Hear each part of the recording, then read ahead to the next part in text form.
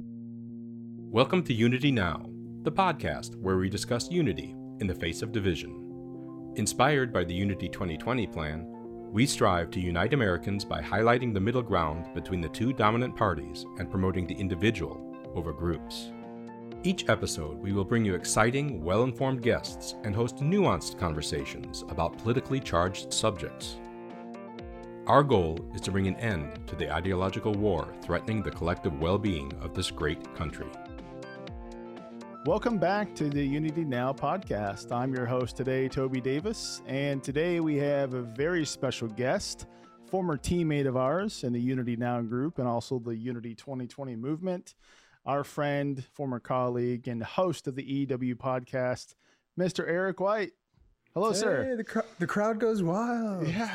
What's up, Toby? Thanks for having me, man. Yeah, welcome back, my friend. How's it been going? Yeah, it's been going, man. It has been going. I feel like, I've been really looking forward to hopping on with you today. It's just, I don't know, brings a smile to my face to do this kind of reunion thing. And it's been a busy 5 months since I last saw you guys, for sure. Yeah, and we're trying to do sort of a Where Are They Now series, reach back to some former guests and teammates alike. And so there you go. Where are you now? What's going on? What's new in the world of the EW podcast and Eric White?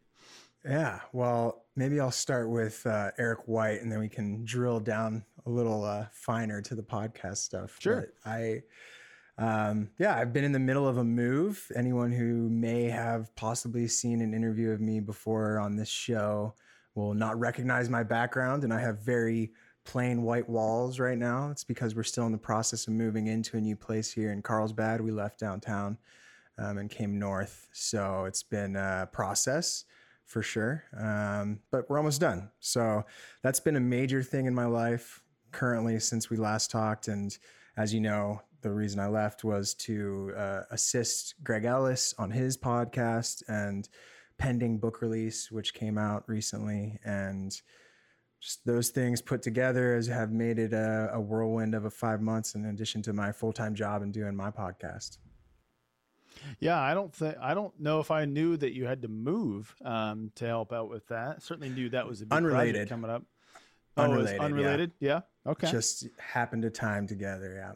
I was going to ask if, we've heard so much of people moving during the pandemic, some for political reasons and the exodus from California, the exodus from New York, everybody going to Texas and Austin, that sort of thing.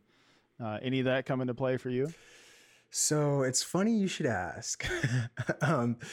Before all of the rioting and the George Floyd death happened last summer, we were actually thinking about going to Portland. That was like, and I know you might remember we visited there while I was volunteering. That didn't happen, obviously. And pretty much for those reasons that you mentioned, we went and visited, and it's just, it didn't feel right. It's a very, very beautiful place. We spent a lot of time outdoors, but the people we were there with were just not very optimistic about the vibe there and didn't know how we would, mesh with it. And, but the reason we wanted to get out of downtown was, I guess, peripherally political.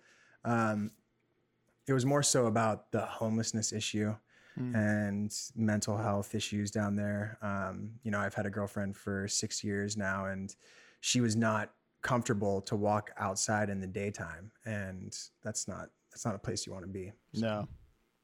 Oh, that's sad. Yeah, I'm sorry you had to even be forced to make a decision like that. I think I'm lucky.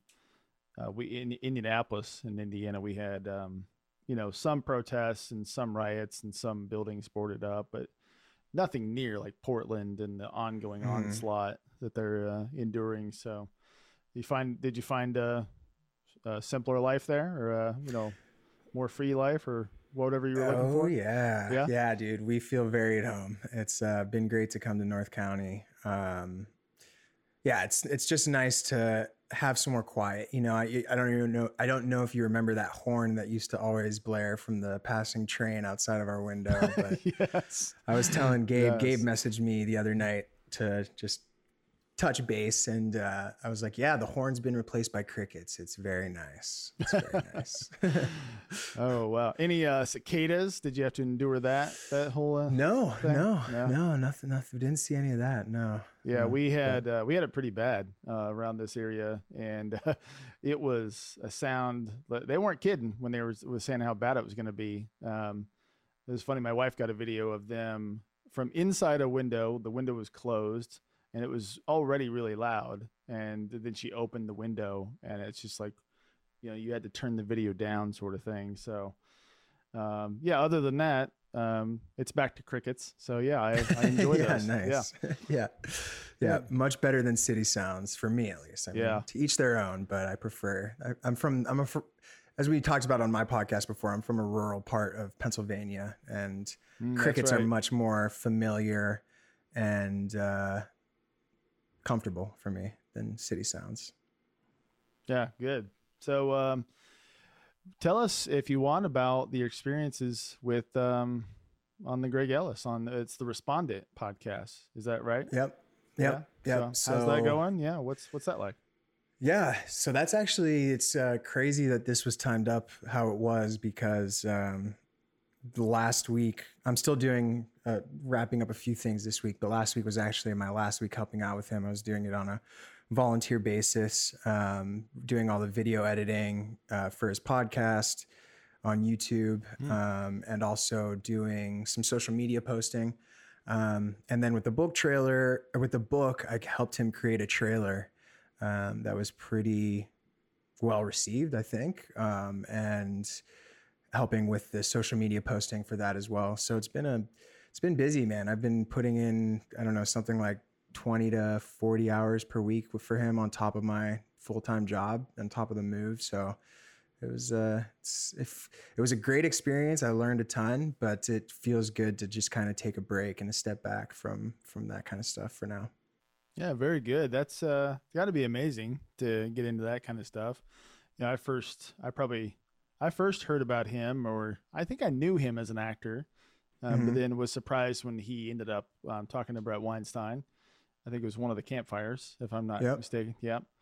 And I think I've heard him most on like Clubhouse. Yeah.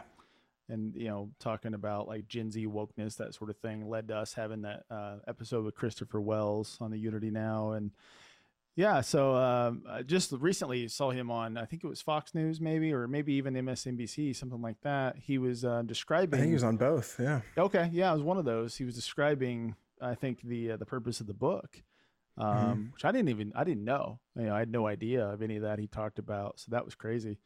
So, okay. Well, yeah, cool. It's definitely an important message. And I think, you know, working with the Unity Now team, it was always great. It never felt like work, because the thing that we were working towards, or the goal that we had aspired to, was worthy. And I think you guys obviously still believe in it. You're still doing it. And that's what allowed me, I think, to continue working for him in the same capacity, maybe at a faster clip than I was doing for Unity Now. But, you know, I think the Me Too movement was great, and it did a lot of good things. It exposed a lot of people who deserved it, but I don't think there's too many reasonable people who will deny that it became a witch hunt, and that there's a lot of systems and institutions in place that don't see fatherhood and masculinity as important. And so, you know, I didn't know much about it before working with him. It wasn't a cause that I was super into, but I've had my own experiences of, you know, feeling as though I'm going to be canceled, or what if my past gets dragged up and I end up having to pay, you know, some fine or not a social fine for something I did, you know, 20 years ago or something. It's like that I can relate to that kind of concern. And so that's where I think I was motivated to get on with him. Really?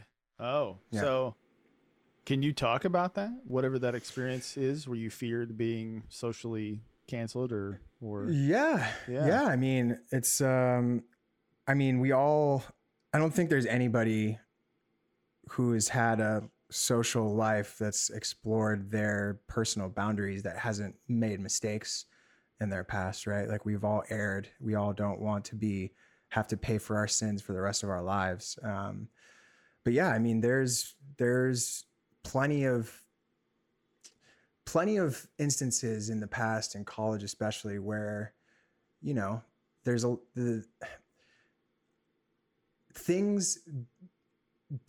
sexual activities partaken of drunk parties is now something that is a very dangerous line to walk. Yeah. And I don't, you know, I'm not going to sit here and say that it's a bad thing that we're looking at that and being more definitive in how I'm not saying it's a bad thing that we are saying that it is a bad thing now to like that and that we need to have consent and that both parties should be able to make their own decisions. But there's times where I don't remember what happened, you know, waking up next to someone, not knowing how you got there, not knowing what happened the night before, you know, never feeling like I had, you know, sexually raped or done anything like that before. But still, where the line is today is much different than where it was when I was in college. Yeah. And seeing that line move and having, you know, I've talked about it before on my podcast. I was going through a really bad depression and anxiety in college. I tried to take my life one time in college and once again after college.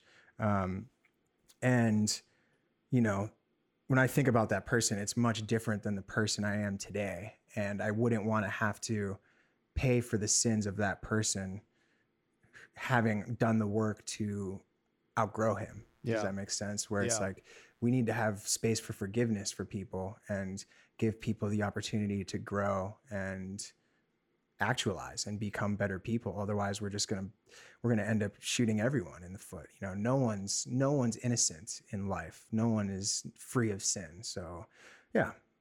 Yeah, that's thanks for sharing that. That's fascinating. I mean, it kind of relates to an experience of mine. It's a little different. I know I'm a little older than you, so you know, social media didn't exist back when I was what I call my idiotic stage of life, where I was just a moron, you know. And, you know, my 14-year-old's going through the same thing. He's about to become a full-fledged moron, I think. And but when I mean, you know this, I was full on team Trump, hard right Republican back in the 2016 election and the days leading up to it. So I recall a time looking back on, as you kind of just put it, that person, which is a very different person than I am today. And being fearful that some of the tweets on Twitter did not represent me. Like they were so far detached from who I was now. I didn't want that to endanger the person I was now. And I was pretty sure my employer at the time actually followed me, like their social media account followed me on Twitter. So I went back and deleted a lot of that. You know, I'll profess to that. So yeah, I've been there, man. I've been there, like Googling how do I delete all of my tweets or something like that. You know, and it's crazy that that's true. I mean, like in your case, it should be celebrated. That should be something we celebrate. We look at someone and be like, wow, look at how much this person has changed. They used to do all these things and they've clearly become a better person. It's like we should be celebrating that and holding that up and being like, you don't have to be who you were.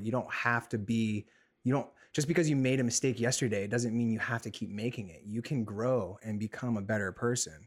And I think that not allowing people that space to grow creates so much anxiety. I mean, I can talk from my own experience and, you know, you just now with your employer following you, carrying that weight and being fearful that you're going to have to pay a penalty for your growth, it makes you not want to talk about it. It makes you want to hide it. And then it doesn't become an example for other people. And then people who are coming up and making mistakes, it's like they don't have something to look to because everyone's hiding their shit.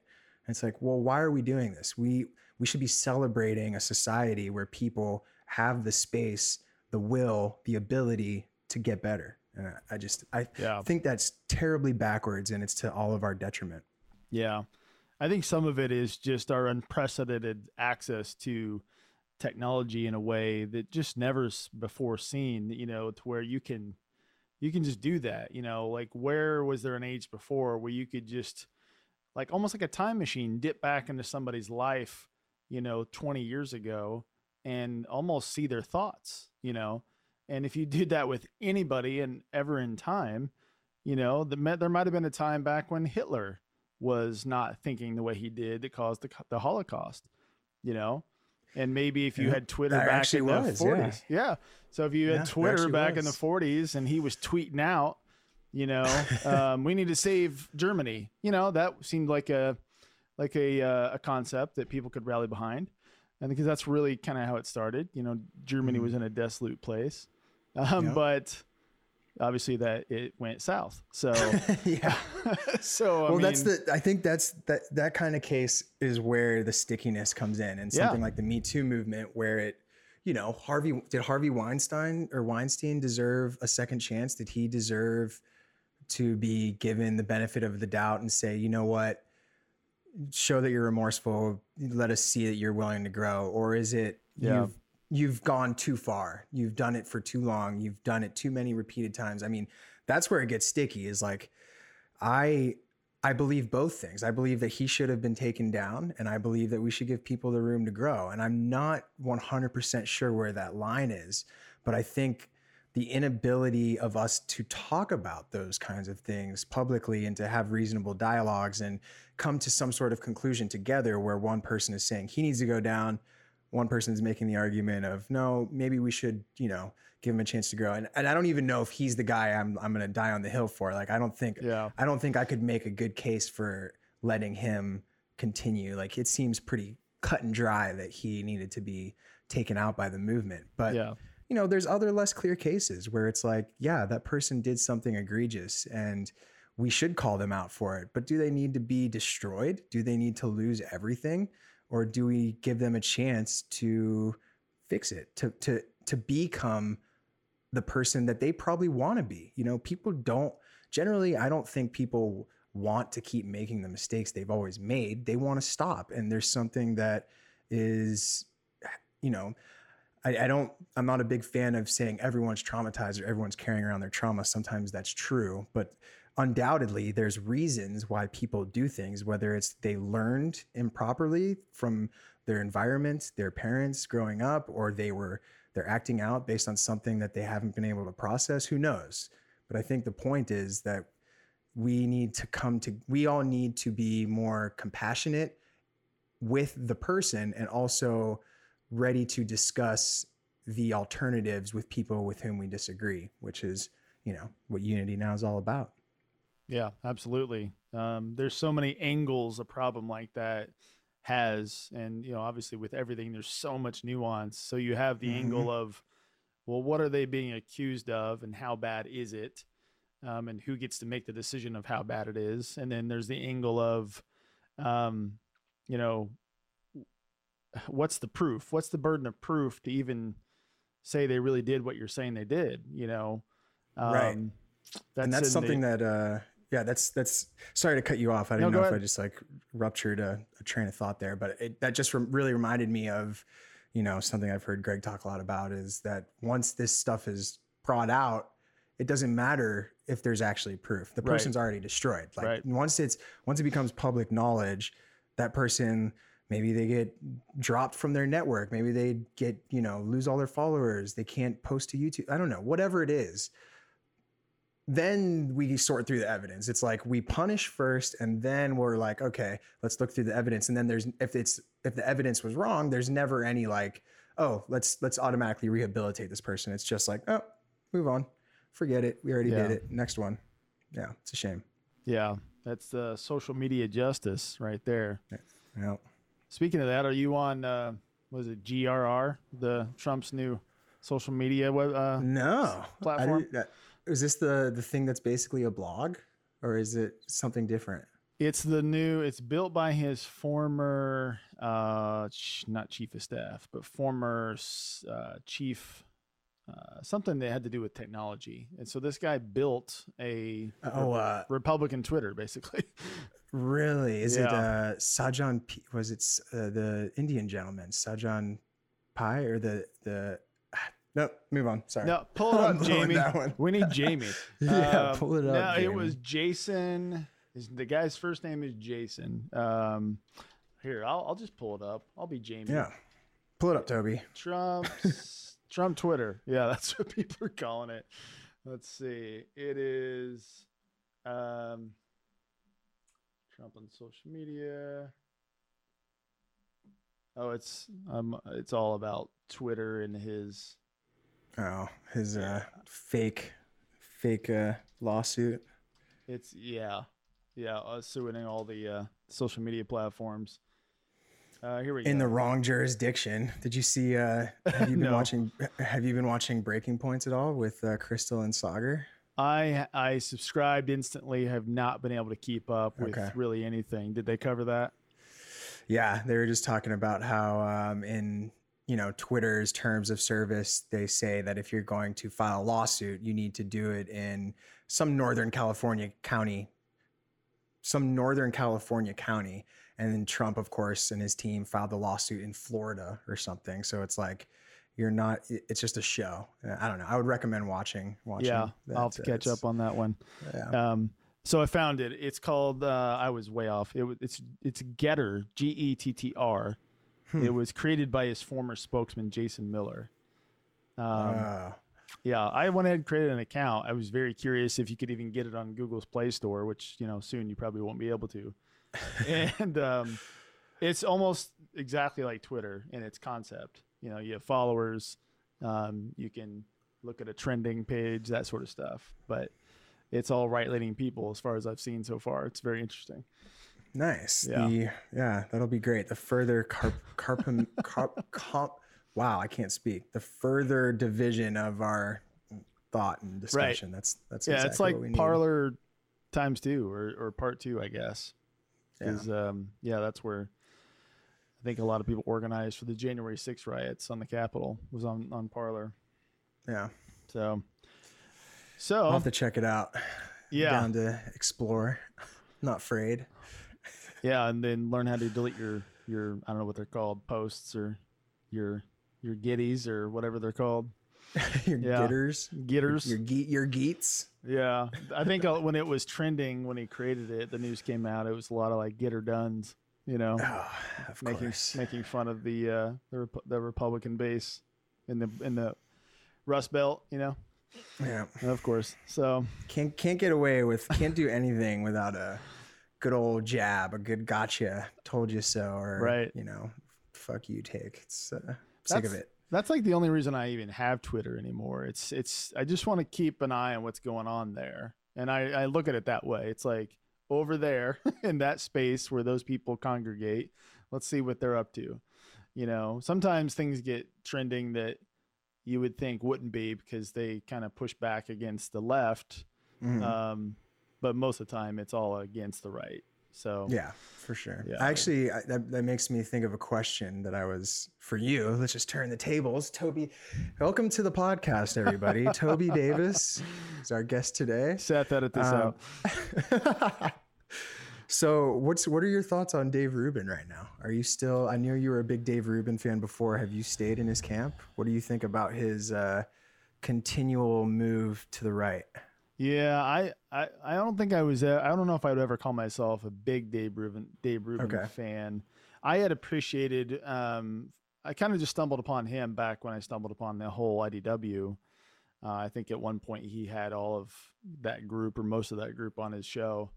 So I just kind of followed along. I'll watch something he posts every now and then. Yeah, he's. I saw somebody complain about him that had a good complaint. It's like. It's always the same thing now. That's all he ever talks about is the wokeness and, what's going on in schools. And, he'll like almost every video, the screenshot, the YouTube, you know what I'm saying? Oh, cover photo. The cover photo, the thumbnail, is Yeah. something like Jen Pulaski, or it's Biden in a silly looking photo. Yeah. Did she really just say that? Is this what he really means? Are they lying to you? So I've been increasingly not watching his stuff because it's becoming totally one-sided in a silo of right-leaning stuff. Yeah. Yeah. It's been a bummer to see. I kind of like you. I've never became a big Dave Rubin fan, but I definitely considered him to be amongst the people that I had respected in the IDW. And I don't remember what it was that kind of made me be like, oh, wait a minute, this guy maybe doesn't know what he's talking about, or he's kind of just pandering. Like he's starting to give into this model of anger almost. Like it seems like he's kind of just been captured by the right a little bit. And it's been a bummer to see, especially because, I think the thing that attracted to me at the beginning was his constant, at least vocal committal to ideas, and to hearing differing viewpoints. But yeah, I was just curious about what you thought about him now, if you were still watching or not, because it seems like I don't know. The reason I asked was because on Twitter the other night, I think it was last night, I saw him and Eric Weinstein get into something interesting. Yeah. Where, Dave basically was like, what do you non-woke liberals think about this? And he tweeted about the Biden administration. Do you regret not voting for Trump or something? And then he like tagged Eric and Brett and Sam and everyone. And Eric was just like, dude, what are you doing? Like, we both had a shit choice. You made a shit choice too. I made a shit choice. We all made a shit choice. And I was like, thank you, Eric. Like that's why I love the Weinsteins, is they're just, they get it. Yeah, it's tough. Like I saw something recent. I don't know if you saw this. There's this narrative going around the right where Jen Pulaski news conference said something like the Biden administration was going to have a community outreach program to go potentially door to door to promote people getting vaccinated. And I first saw it framed like this. Now the Biden administration is going to come to your door to make you get vaccinated. Right. Mm-hmm. And I'm pretty sure Dave Rubin, if it wasn't his post that I saw first, it was something like Breitbart or The Blaze. And then shortly thereafter, I saw one of his clips come out, and it was like Jen Pulaski's face again in a silly pose. And they're coming to your door or something like that. You know, and if you really actually listen to her, which, you can then argue if you believe her or not, it's not what she said. Right. It's not exactly what she said. So it's the same thing you see against the left from the right, against the right from the left, is reframing words to make them little clips, little sound bites, and make us all react without even reading the story. And just click. It's just, I mean, it's such a bummer to see that happen. And now, I mean, I don't want to sit here and talk about the IDW all day necessarily, but I think that's part of the reason we're here in the first place, is because of their work. And, specifically probably Joe Rogan and Brett, at least, are probably the reasons that we're directly here out of that group. But seeing that whole thing just dissolve and everyone kind of turn on each other in ways, it's been like watching the country fall apart in a microcosm, but like fast forwarded, in high speed, where it's just like everything was cool 3 years ago, and now Trump's running for re-election and it's all done. It's just been such a bummer that they weren't able to withstand that internally. And I mean, there was no internal structure. It's not like they were all, relying on each other for their growth or their platforms, but you would expect a different outcome. I think if I was betting 4 years ago, would they still be cool in doing this? I would have said,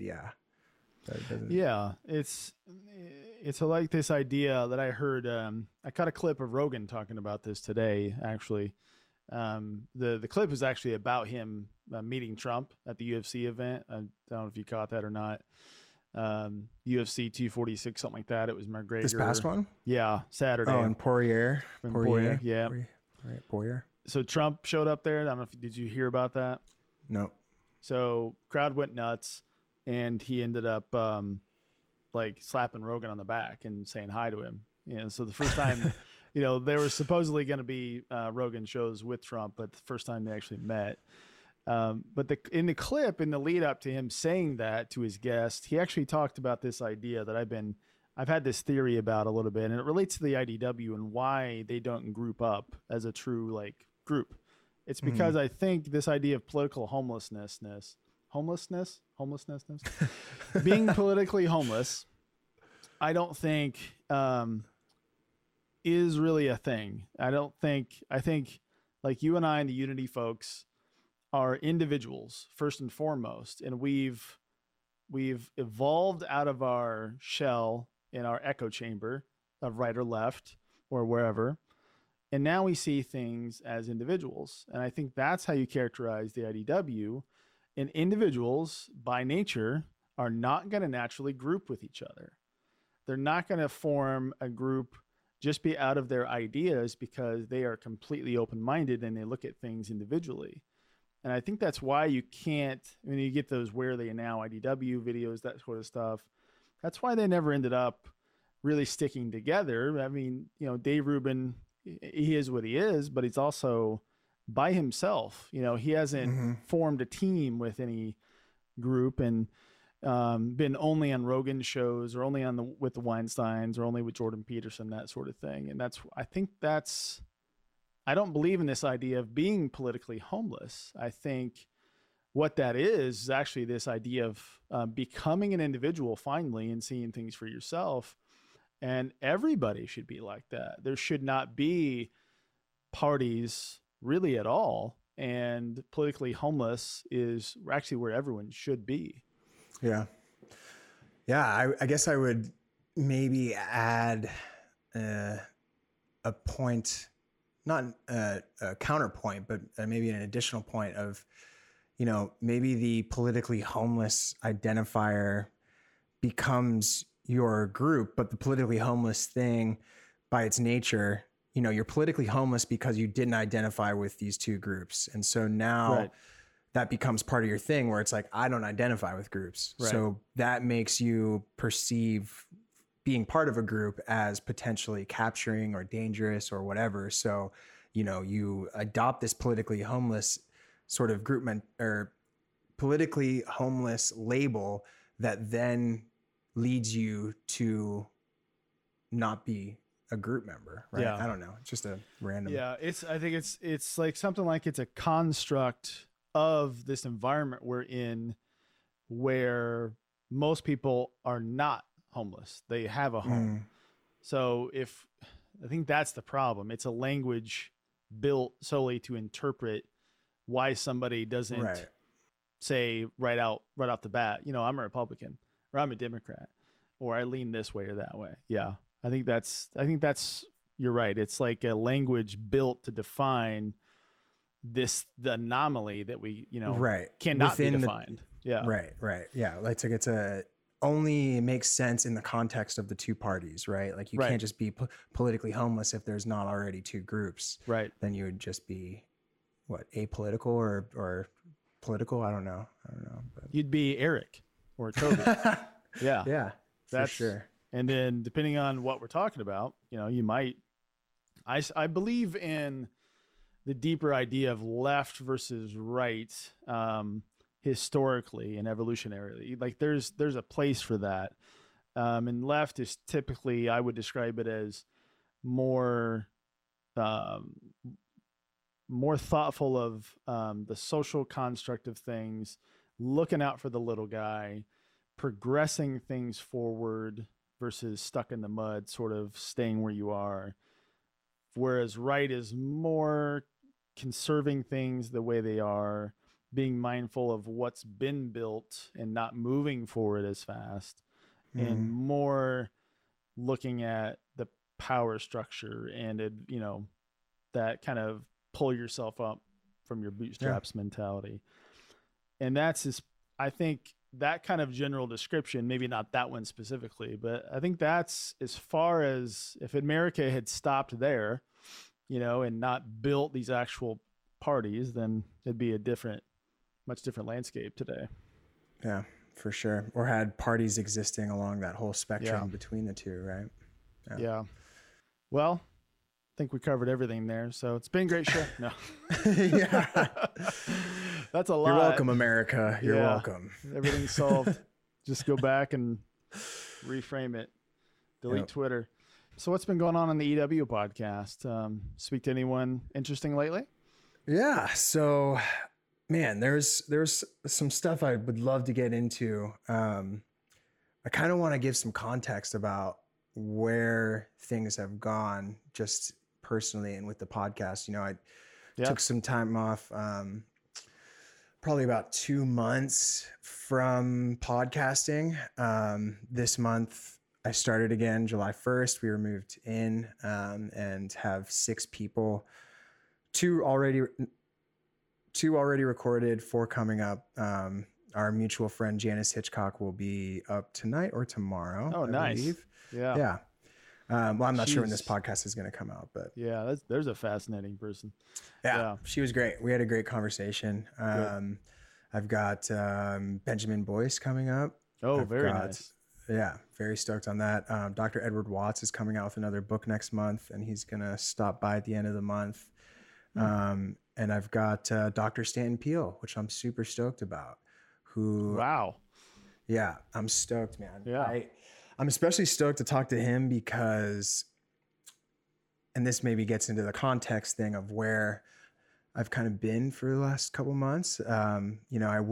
Things got a little hairy the last couple months in life, just with so much going on in life. And we had some death in my girlfriend's family on top of the move and just all these things happening. I was like overdoing it with Adderall for a bit. And so I'm stoked I was overdoing it with Adderall.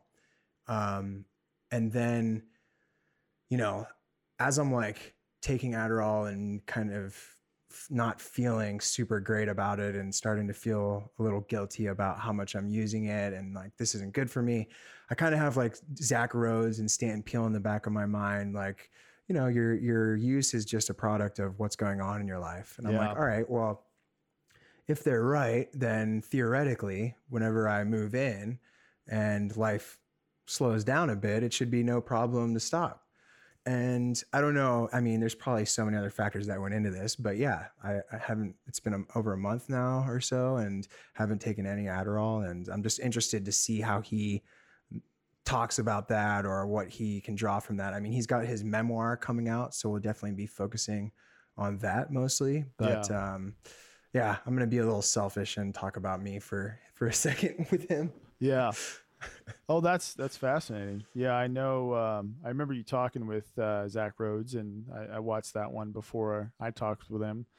And then all of that, talking with him, seeing him with you, I think that was kind of an intuition I always had. Not saying I'm smart to predict what he's saying there, but I just had a hard time seeing how you could self-inflict a disease based on how I thought about diseases. Right. With an external substance coming into your body. It was like, how is that a disease? I thought you catch diseases. I thought diseases are genetic in some ways. Well, yeah, I think that's part of the error of the whole disease model. And I could be speaking out of turn here. I have been like looking into it a little bit, getting ready for Stanton or Dr. Peele later this month. But I do believe there was like an assumption before there was knowledge that it was genetic, that it was, your daddy was an alcoholic, your grandfather was an alcoholic. You better watch out. Yeah. You better watch out. Like you're going to be, you are likely to be an alcoholic without the knowledge or, the being able to point to the gene specifically, like this one's the one that does it. It was it seems to me like it was an error of assumption on the part of researchers and therapists and maybe scientists to say that, we know it's genes. Shut up, Dr. Peele. And it's been interesting to read his memoir because, so far a lot of it reads, and I guess I don't want to give too much away, but so far a lot of it reads as though it's kind of like an a reflection of his career living on the fringe and talking about fringe ideas, which is exciting. It's cool. Yeah. It's cool. Yeah. So in a way there, he plays the part of the heretic in our society. Yeah, for sure. And I'm just so interested to talk to him because I don't know if you ever watched his show with Zach Rhodes, the Life Process Program. A little bit. Yeah. A little bit. Yeah. It's like one of my go-tos on YouTube. I just love their dynamic where Zach he gets a little more philosophical with things, and Stanton is just drawing from his experience and his knowledge and his past research.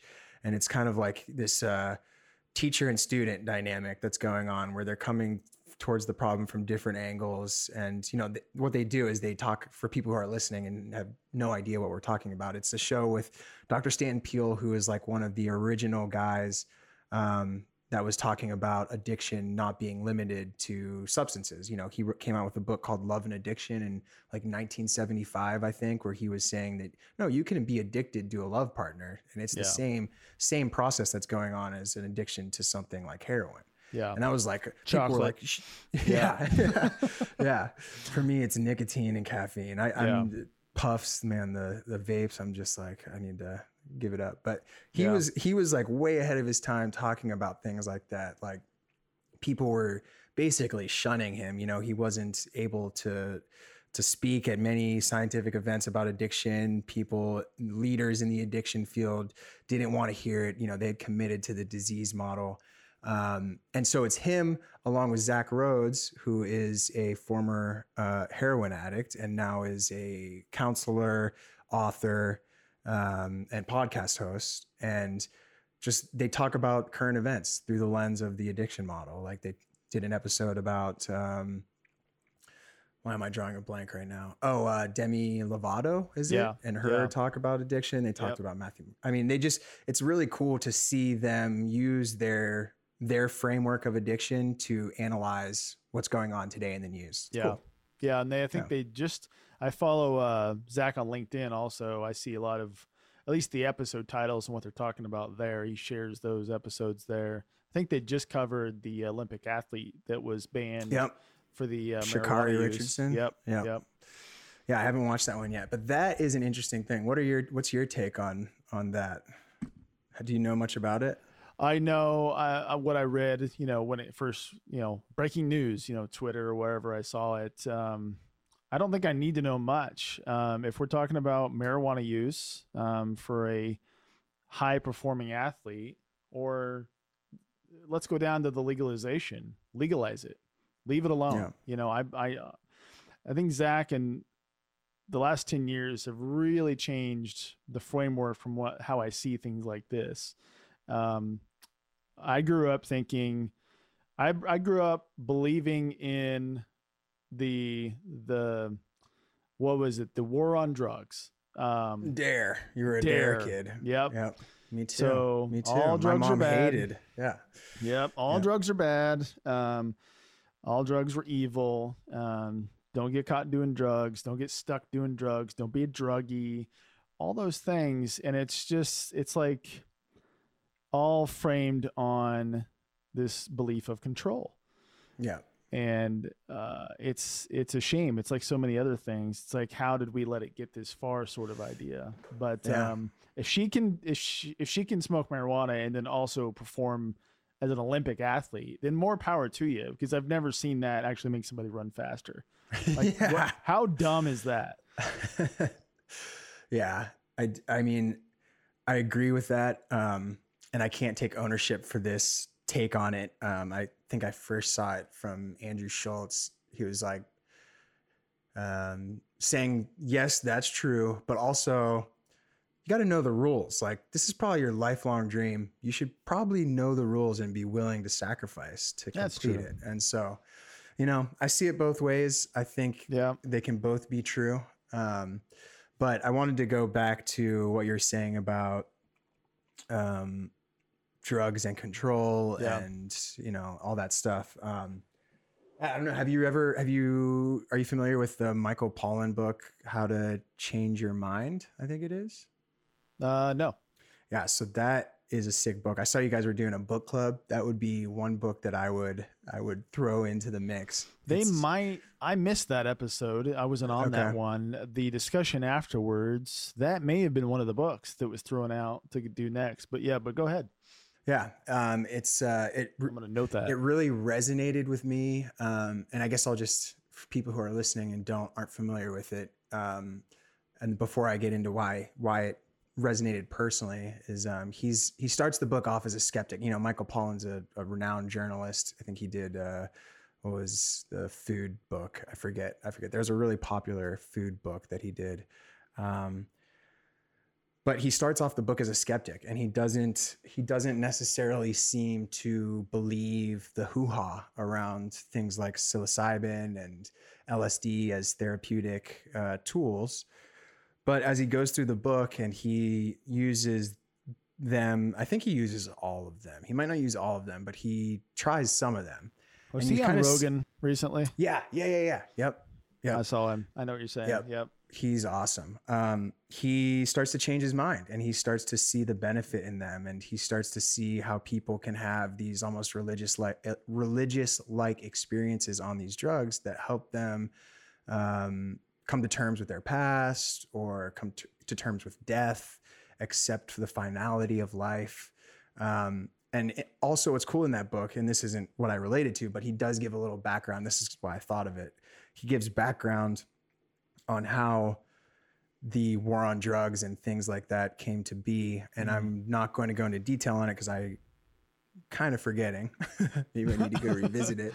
But it's just, that's the thing is, we don't even, all of our attitudes and stuff and legal or laws are framed from a period in time that we don't even remember. And we look at these drugs through the lens of like the 1970s or whatever, or I guess it was the 70s when things started to become illegal. And it's like, what are we doing? But personally, the reason the book relates to me is because, I mentioned going through depression and anxiety through college. I thankfully found my current girlfriend who helped me realize that how I was feeling was not right. I was waking up many mornings very angry, unable to articulate why I was angry, and then just latch on to something silly and get angry about it. I would have there would be late nights where I would start to hear voices, people talking about me. Wow. It got dark, man. And I started going, with her help, started going to therapy. And at the same time, I was shooting videos for this music festival, Desert Hearts. And there was this one specific music festival, I think it was 2016 or 17, sometime in that mid 2010s range, where I had a psilocybin trip. And I put my camera down and I enjoyed it. And I just felt the music and everyone in sync together, everyone timed up. And in that moment, it was literally like 20 years of therapy in just a second, where all of the ways that my mother and I had been interacting for the last decades, like I just suddenly switched and saw it from her perspective and saw the pain that she was going through. And it was just like this overwhelming feeling of just compassion and gratitude washed over me. And I was able to, in that moment, completely like understand and forgive her. And that was such a huge step in my ability to get over the things that were bothering me, that it is just very encouraging to me to see people, really putting their lives and all of their weight behind getting this back out to the public in a responsible way. Cause I feel like there's so much. One of the things I think the media definitely drives division, but there's just so much like self-loathing and inability to connect and insecurity in the US that I feel like even if the media wasn't playing games with our minds, we would still feel like we were missing meaning, or like we were missing something important. And I don't know, I just feel like having tools that are, used throughout ancient times ritualistically by people's, as far back as we have record is beneficial. You know, we should be looking, this goes back to the beginning of the conversation. We should be looking to help people grow however we can. Right. Yeah. Yeah. That's really neat that you had that experience. Maybe someday I'll be as brave to try one of those substances, but I'm ingrained, 20, 30 years of the war on drugs. Yeah. I mean, they're not for everyone too. I mean, it's not. No, but I've tried some things, and I've kind of experienced, went a little too far on some gummies, we'll say once. And that was wild. And yeah, but I understand what you're saying. And it's like, so it helped me kind of understand how insignificant a thing like the war on drugs is when I stumbled upon Rogan talking to Graham Hancock. Mm-hmm. Have you ever seen those episodes? Oh yeah. And he's talking Legendary about episodes. the potential lost civilizations that could have been as big and as prevalent as we are today. And if it had been wiped out by, common impacts, well, yeah, you probably wouldn't have much of a record left of it.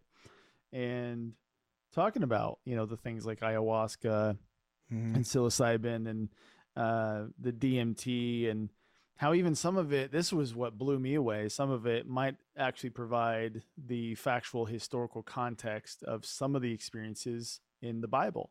Yeah. The burning bush, things like that. Yeah. And like you said, it's a part of our civilization as a species. Forget about the last 30, 40 years and when this Western civilization created this mindset of the war on drugs. If that's your framework, then you have more to learn than you've learned so far by exponential amount. Yeah. Yeah, man, I could not agree more. That's actually something that I had this experience the other night. Just this was it? I don't know. Within the last 7 days, where I was like, I forget what I was mad about. Oh, I had almost run out of gas in my car. I didn't even realize that my tank was like on empty. It said literally 0 miles. And I was Been there. Fuck. I was like, oh fuck. I gotta find a gas station right now. Yep. So I find one. I'm driving and I'm just like, oh, I swear if I find a gas station, I'm not just going to put $10 in. I'm going to fill it up. I'm going to just fill this bad boy up, which in California is not necessarily a cheap thing to do. So I find a gas station and I fill it up like I said I was going to do. And I'm like driving back on the highway and I was just like overwhelmed with this feeling of like, whoa, dude, 10,000 years ago or whatever, we were just like humans. We're just laying in the dirt, probably hungry, probably like worried about the family, but unable to articulate it in any meaningful way. And now I'm driving down the highway. I just filled up my moving horse, my machine horse with oil that we dug out from the earth. I'm listening to any song I want to on Spotify. It's like, this is so sick. Like it just switched my mindset, of just being like, okay, yeah, we've come so far. I live in an awesome time. And there's a lot to be grateful for. Forget the $70 gas, the tank I just filled up. This is sick. Yeah. Perspective is a powerful thing. I used that today. So I had a potential new job that I'm working on, my day job. And oh, nice. Number 6 of 6 interviews today for this one position. Yeah, it's been a little nuts. Damn. So I'm your 7th interview today. Well, it was side. No, I mean like 6th over like 2 weeks. Oh, yeah, okay. Which is still a lot. Yeah. So I'm driving to that today and I'm super nervous and anxious. And I don't know why it made me think of it. I think I was just trying to have a little perspective on, what I was worried about in this moment. And I started to think about, I believe her name is Yeonmi Park. Oh yeah. The North Korean defector. Yeah. And so I still haven't listened to that. Recently I saw her a little bit on Jordan Peterson and Lex Friedman. And I heard more of her on Lex Friedman. And you get to hear, like, we all think of North Korea as bad, but to hear her describe it in the detail she goes into, bad doesn't describe it. You have no idea how bad is until you listen to her. You know, like genocide is happening now. Concentration camps is still happening now in 2021 in North Korea. And she, definitely listen to that, because if you need perspective, there you go. Yeah. I mean, those people are living in some ways still in what is Nazi Germany as a Jew. I mean, it's insane. They don't know, crazy, like, man. what we're doing now on a video call, recording this with microphones, talking about whatever we want to. The technology we have. They don't even know this exists. They don't know the internet is a thing. That's crazy. I mean, man. can you imagine? It's just insane. So yeah, that helped me kind of like, all right, I'm all right. Yeah. Yeah. Yeah. You don't even need to look 10,000 years in the past to just be like, oh, I have it pretty good. And that's not to say that everyone in America has it great and that, we should all just be super stoked about where we are. But I mean, maybe if you think about how it could be. And I mean, I don't know, man. I feel very strongly that there needs to be more institutions or places where we're instilled with that kind of feeling, where we are, that was like the function of church, right? Is to give you a place where you feel your insignificance for a bit, where you feel that you are not the center of the universe and you feel like you are just a passenger on this ride, and I don't know.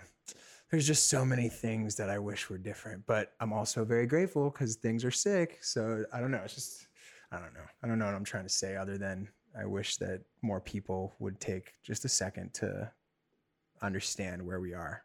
Yeah. Yeah. That could go a long way to cure a lot of ill.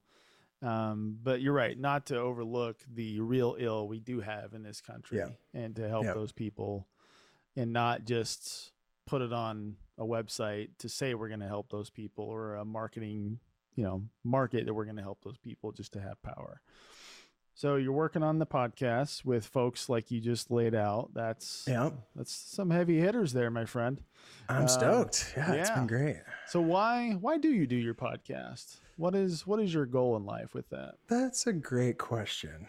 This is one that I think about all the time. Why am I doing this? Why am I doing this? Yeah. And the only thing I can come up with is that I like it. Yeah. I like doing it. I like talking to people, would I ever get a chance to talk to Dr. Stanton Peele and share my experience with Adderall and get his thoughts on it and pick his brain outside of doing this podcast? I don't think so. Like, probably not. So just that is sick. And I want to do it. I don't know. I don't know how to put it into words. Like, if it were possible for me to do it for a living, I would 100% do that. Like, I think Joe Rogan is the fucking man for how he's carved out a lane for this to be a thing. Yeah. And, I don't aspire. Okay, let me rephrase this, because there is a weird thing in me that like wants fame. I feel like we all in America kind of have this like ingrained in us at a really deep level that's hard to unravel sometimes. But I feel like most of us who have grown up watching films and listening to music have this like core in us that's like, I want to do that. Like, I want to be famous and known. And, I think I'm not saying I don't have that, but I think it was stronger in me maybe 15 years ago or so, 10 years ago. And I think it gets weaker in me all the time. And my reasons for doing things become more pure.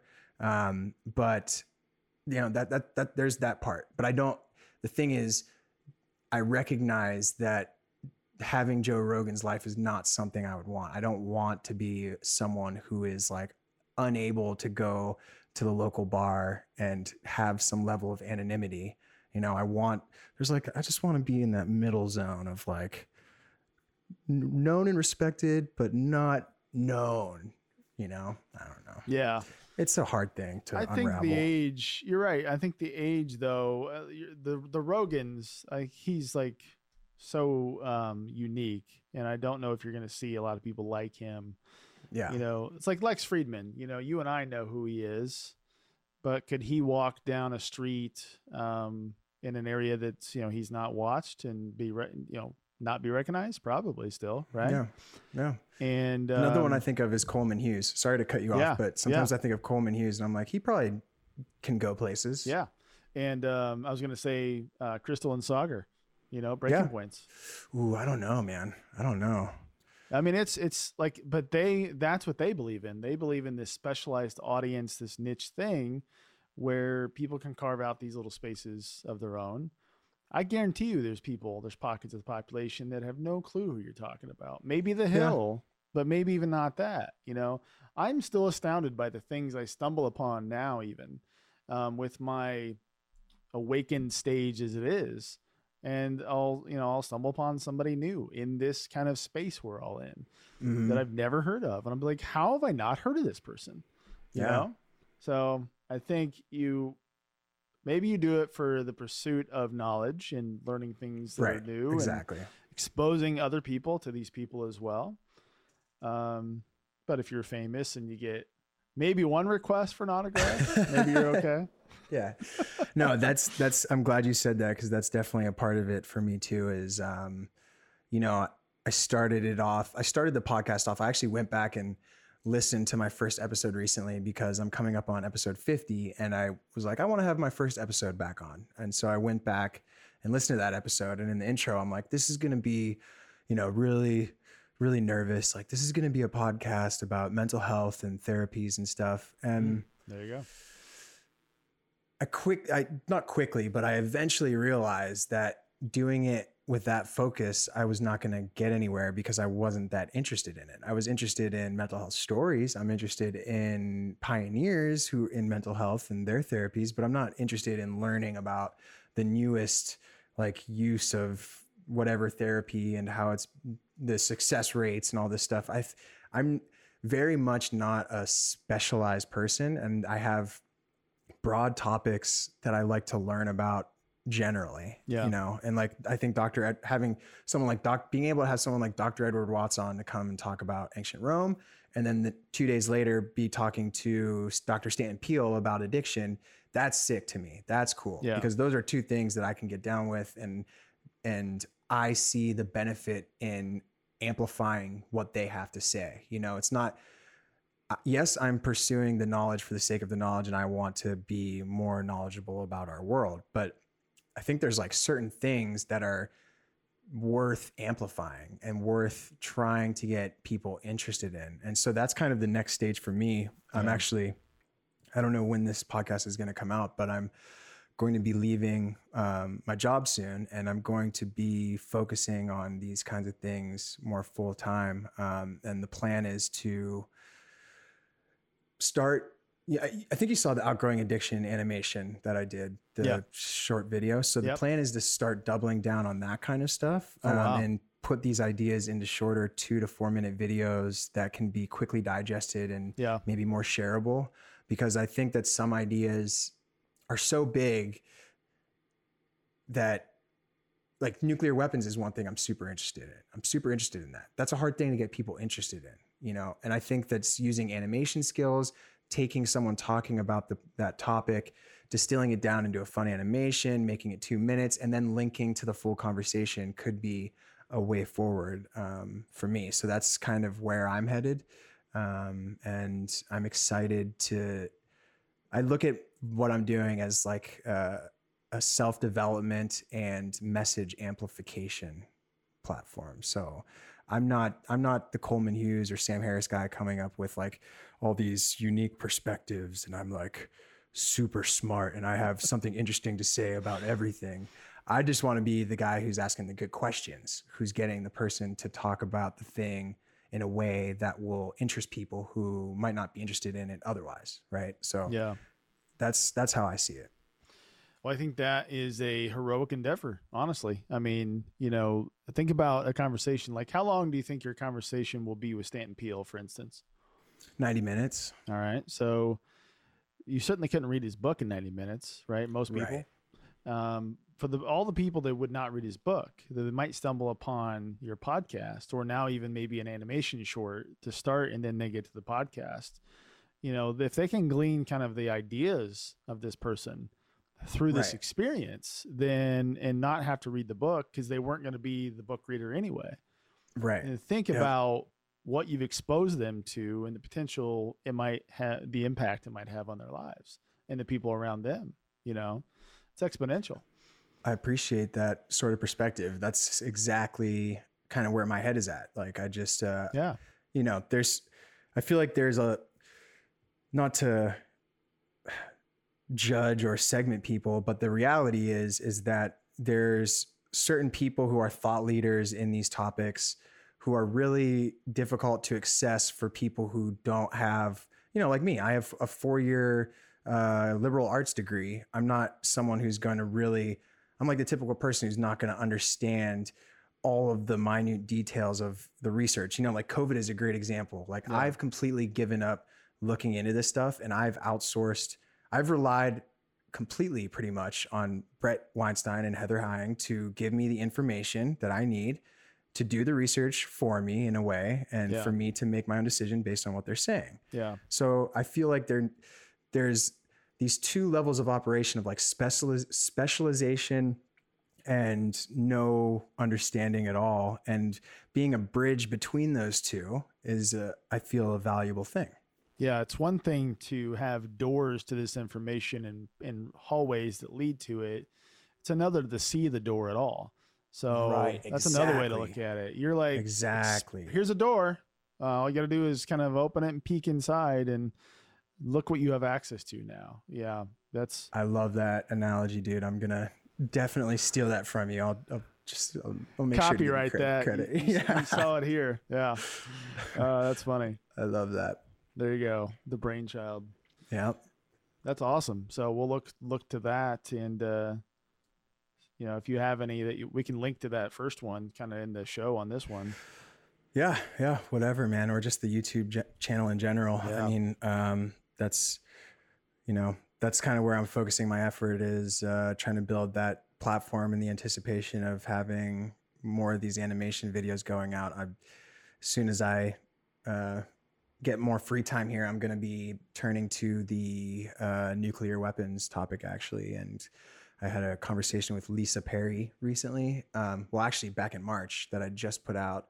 And so the plan is to start there and to break that very dense and difficult thing. Like, people don't like thinking about nuclear war. So nuclear weapons, it's not, the post-Cold War generations don't give a crap. They don't, it's not something we think about ever, but it's extremely important. It's extremely important. And so that's where I'm going to start, I guess.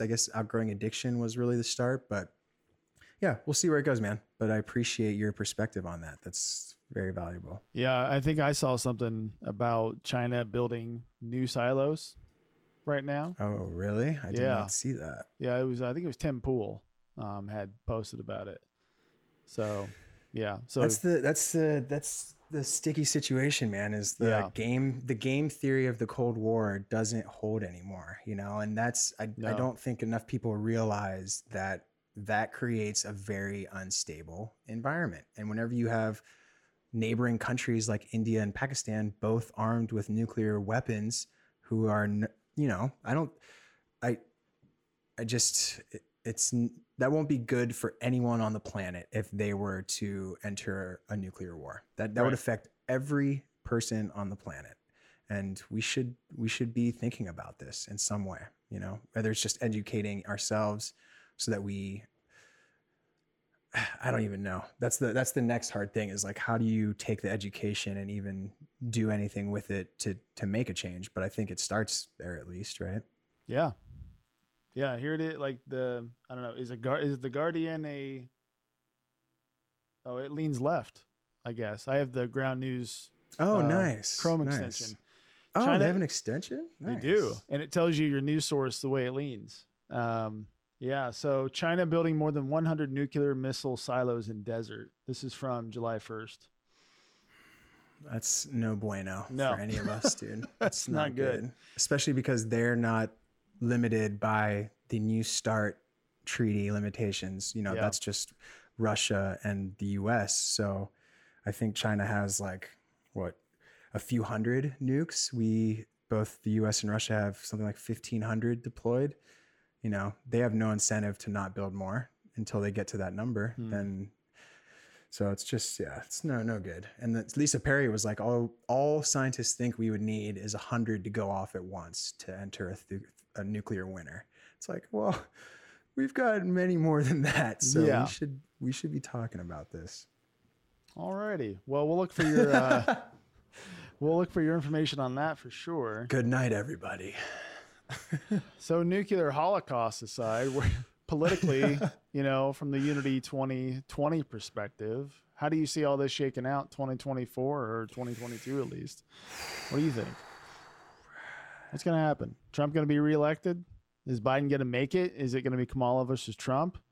I mean, Biden's already said that he is the transition leader, right? And I guess, what did he say? What was the actual term? I forget what it actually was that he said, but it was basically, I'm the transition guy, something like that. Yeah. And, you know, according to Crystal and Sagar, two people I've relied on for any sort of understanding of world geopolitics, is that the Biden administration is freaking out about Kamala Harris. So I've seen posts about that. Yeah. Who knows, man? I feel like the thing that is likely to happen, if not in the next election, but definitely within our lifetimes, is we're going to get the capable Trump leader. We're going to get the guy who's actually smart, who's actually savvy, who uses the Trump playbook, and we're going to elect him willingly. You know, there's going to be, I just feel like the door has been opened for such a crazy thing unless people in general are able to come together in a meaningful way and come to some sort of shared sense of reality, which is why, you know, I was thinking before we got on, if we just gave every citizen in the US we turned off all mainstream media and just gave everybody a steady dose of breaking points with Crystal and Sagar, we'd probably get out of this mess in 5 to 10 years, you know? Seriously, true. Like, yeah. I fear for what the door has been opened to with our inability to come to even a basic understanding of what is morally good and what is morally bad. You know, we can't even agree on the basics, let alone complex things. And that's frightening to me. All right. So you think, tune in to Breaking Points. What do you think? I mean, so far what it looks like is, you know, it's the Trump Kamala show, you know, and we're going to be right back where we were with Trump Biden, you know, and lesser of two evils talks. We've heard some flickerings of what a potential Unity 2024 could be. Like, it's not necessarily a dead thing. Okay. You know, I'm glad you brought that up, because I was actually wondering, like, this whole ivermectin thing for Brett seems like the Unity sequel, like Empire Strikes Back kind of vibe. And I was just wondering if his head is even in the game for 2024. It's a good question. You know, there's some things we heard a lot, most of it we can't share, but basically it's wait for the right moment sort of thing. Okay. You know, that there were some people potentially on board that would make an impact, but, you know, it would have to wait for the right time, the right moment, for maybe the two parties to slip up a little bit in a major way, something like that, you know. But wait for disaster. Maybe. And then we'll, Yeah. And it could be some combination, again, with Libertarian and Green parties a little bit. Try to wield that collective power a little earlier in the game, sort of deal. Dude, if someone just put Justin Amash and Tulsi Gabbard on a ticket, it would be game over. There's a ticket. Absolutely. Yeah. That would be game over. I would vote for them in a heartbeat. I voted for Tulsi. Instantly. I wrote in Tulsi on the last one. Yeah. Yeah. Nice. Yeah. Yeah. I would register all of my dead relatives and vote in their name. You can't do that. That's illegal. Did I just say that out loud? I meant to think that. That's not possible. It doesn't happen. Yeah. I've been practicing a lot of weird things since we last talked. Yeah, Unity Now team, we're gonna set up that Odyssey account really soon. YouTube's gonna ban this. We already think we're shadow banned, so we're gonna be really? outright banned. Dude, you should transfer to Odyssey. I did it. All my stuff is backed up on Odyssey. Yeah. Have you seen different kind of subscriber count or what are you seeing there? Nothing. I haven't marketed anything. I haven't. Okay. I haven't provided any links to it. I haven't made an announcement that I'm on it. I haven't, commented on videos. I haven't interacted on it at all. I was just kind of like, well, let me just do this. If there's going to be a mad rush over here, then I'll have my stuff already here. And it was really easy. I mean, they have some limitations on what can be moved over, but if you reach out to their customer service, you're supposed to only be able to move all of your videos over if you have like 1,000 subscribers. But I was just like, played my case directly to customer service, and they're like, okay, we'll move your stuff. And they moved everything. So yeah, we would argue that we might have 1,000 subscribers if we weren't talking about what we talk about. Yeah. It seems we get a lot of views. Most of them are non-subscribers, but nobody subscribes. And then we actually kind of trickle a little lower most of the time. It's weird. So you might be, man. I mean, I would not be surprised in the least if you guys were shadow banned. Or we aren't just very good at it, and you're going to save the day with this brilliant episode. Yeah, right. No, you guys are doing great, man. I've always, I have fallen off watching recently just because of this life circumstances. Yeah, there's too much going on. Yeah. Yeah. Been falling behind my podcast listening in general. But me too. Yep.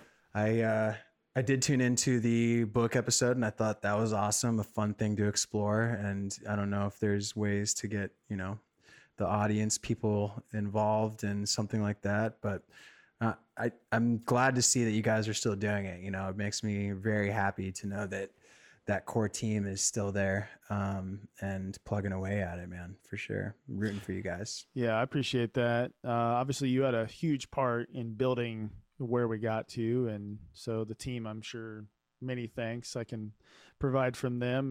We all love you and miss you. And then Kimberly's still the backbone of the whole deal. She keeps us together, keeps us organized, and whips us into shape weekly, right? And salute, Sarge.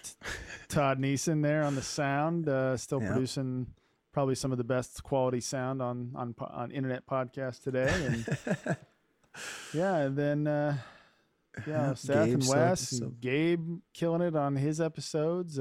He's trickled it down from 5 hours down to about 2 on his. He'll laugh at that. I joke with him all the time about the length of his episodes. Although we are going pretty long here. Yeah, we're all right. But we have so we opened up the Discord channel to make it a community style. So for those of you watching, you can click the link below and get into Discord. Don't have anybody there yet, but we hope to soon. Yeah. And Patreon coming soon, probably. So, yeah, we're working on it. Yeah. You guys should definitely, have you looked into Odyssey at all? I mean, it's a very interesting platform.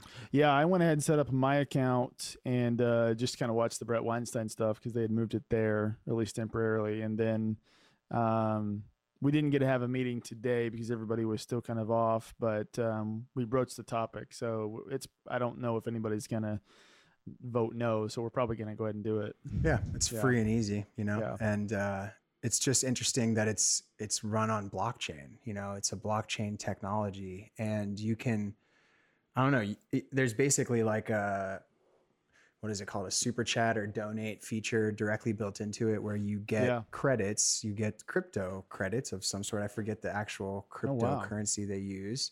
And then you can in turn use those to boost your posts. So you can just like flip that back in.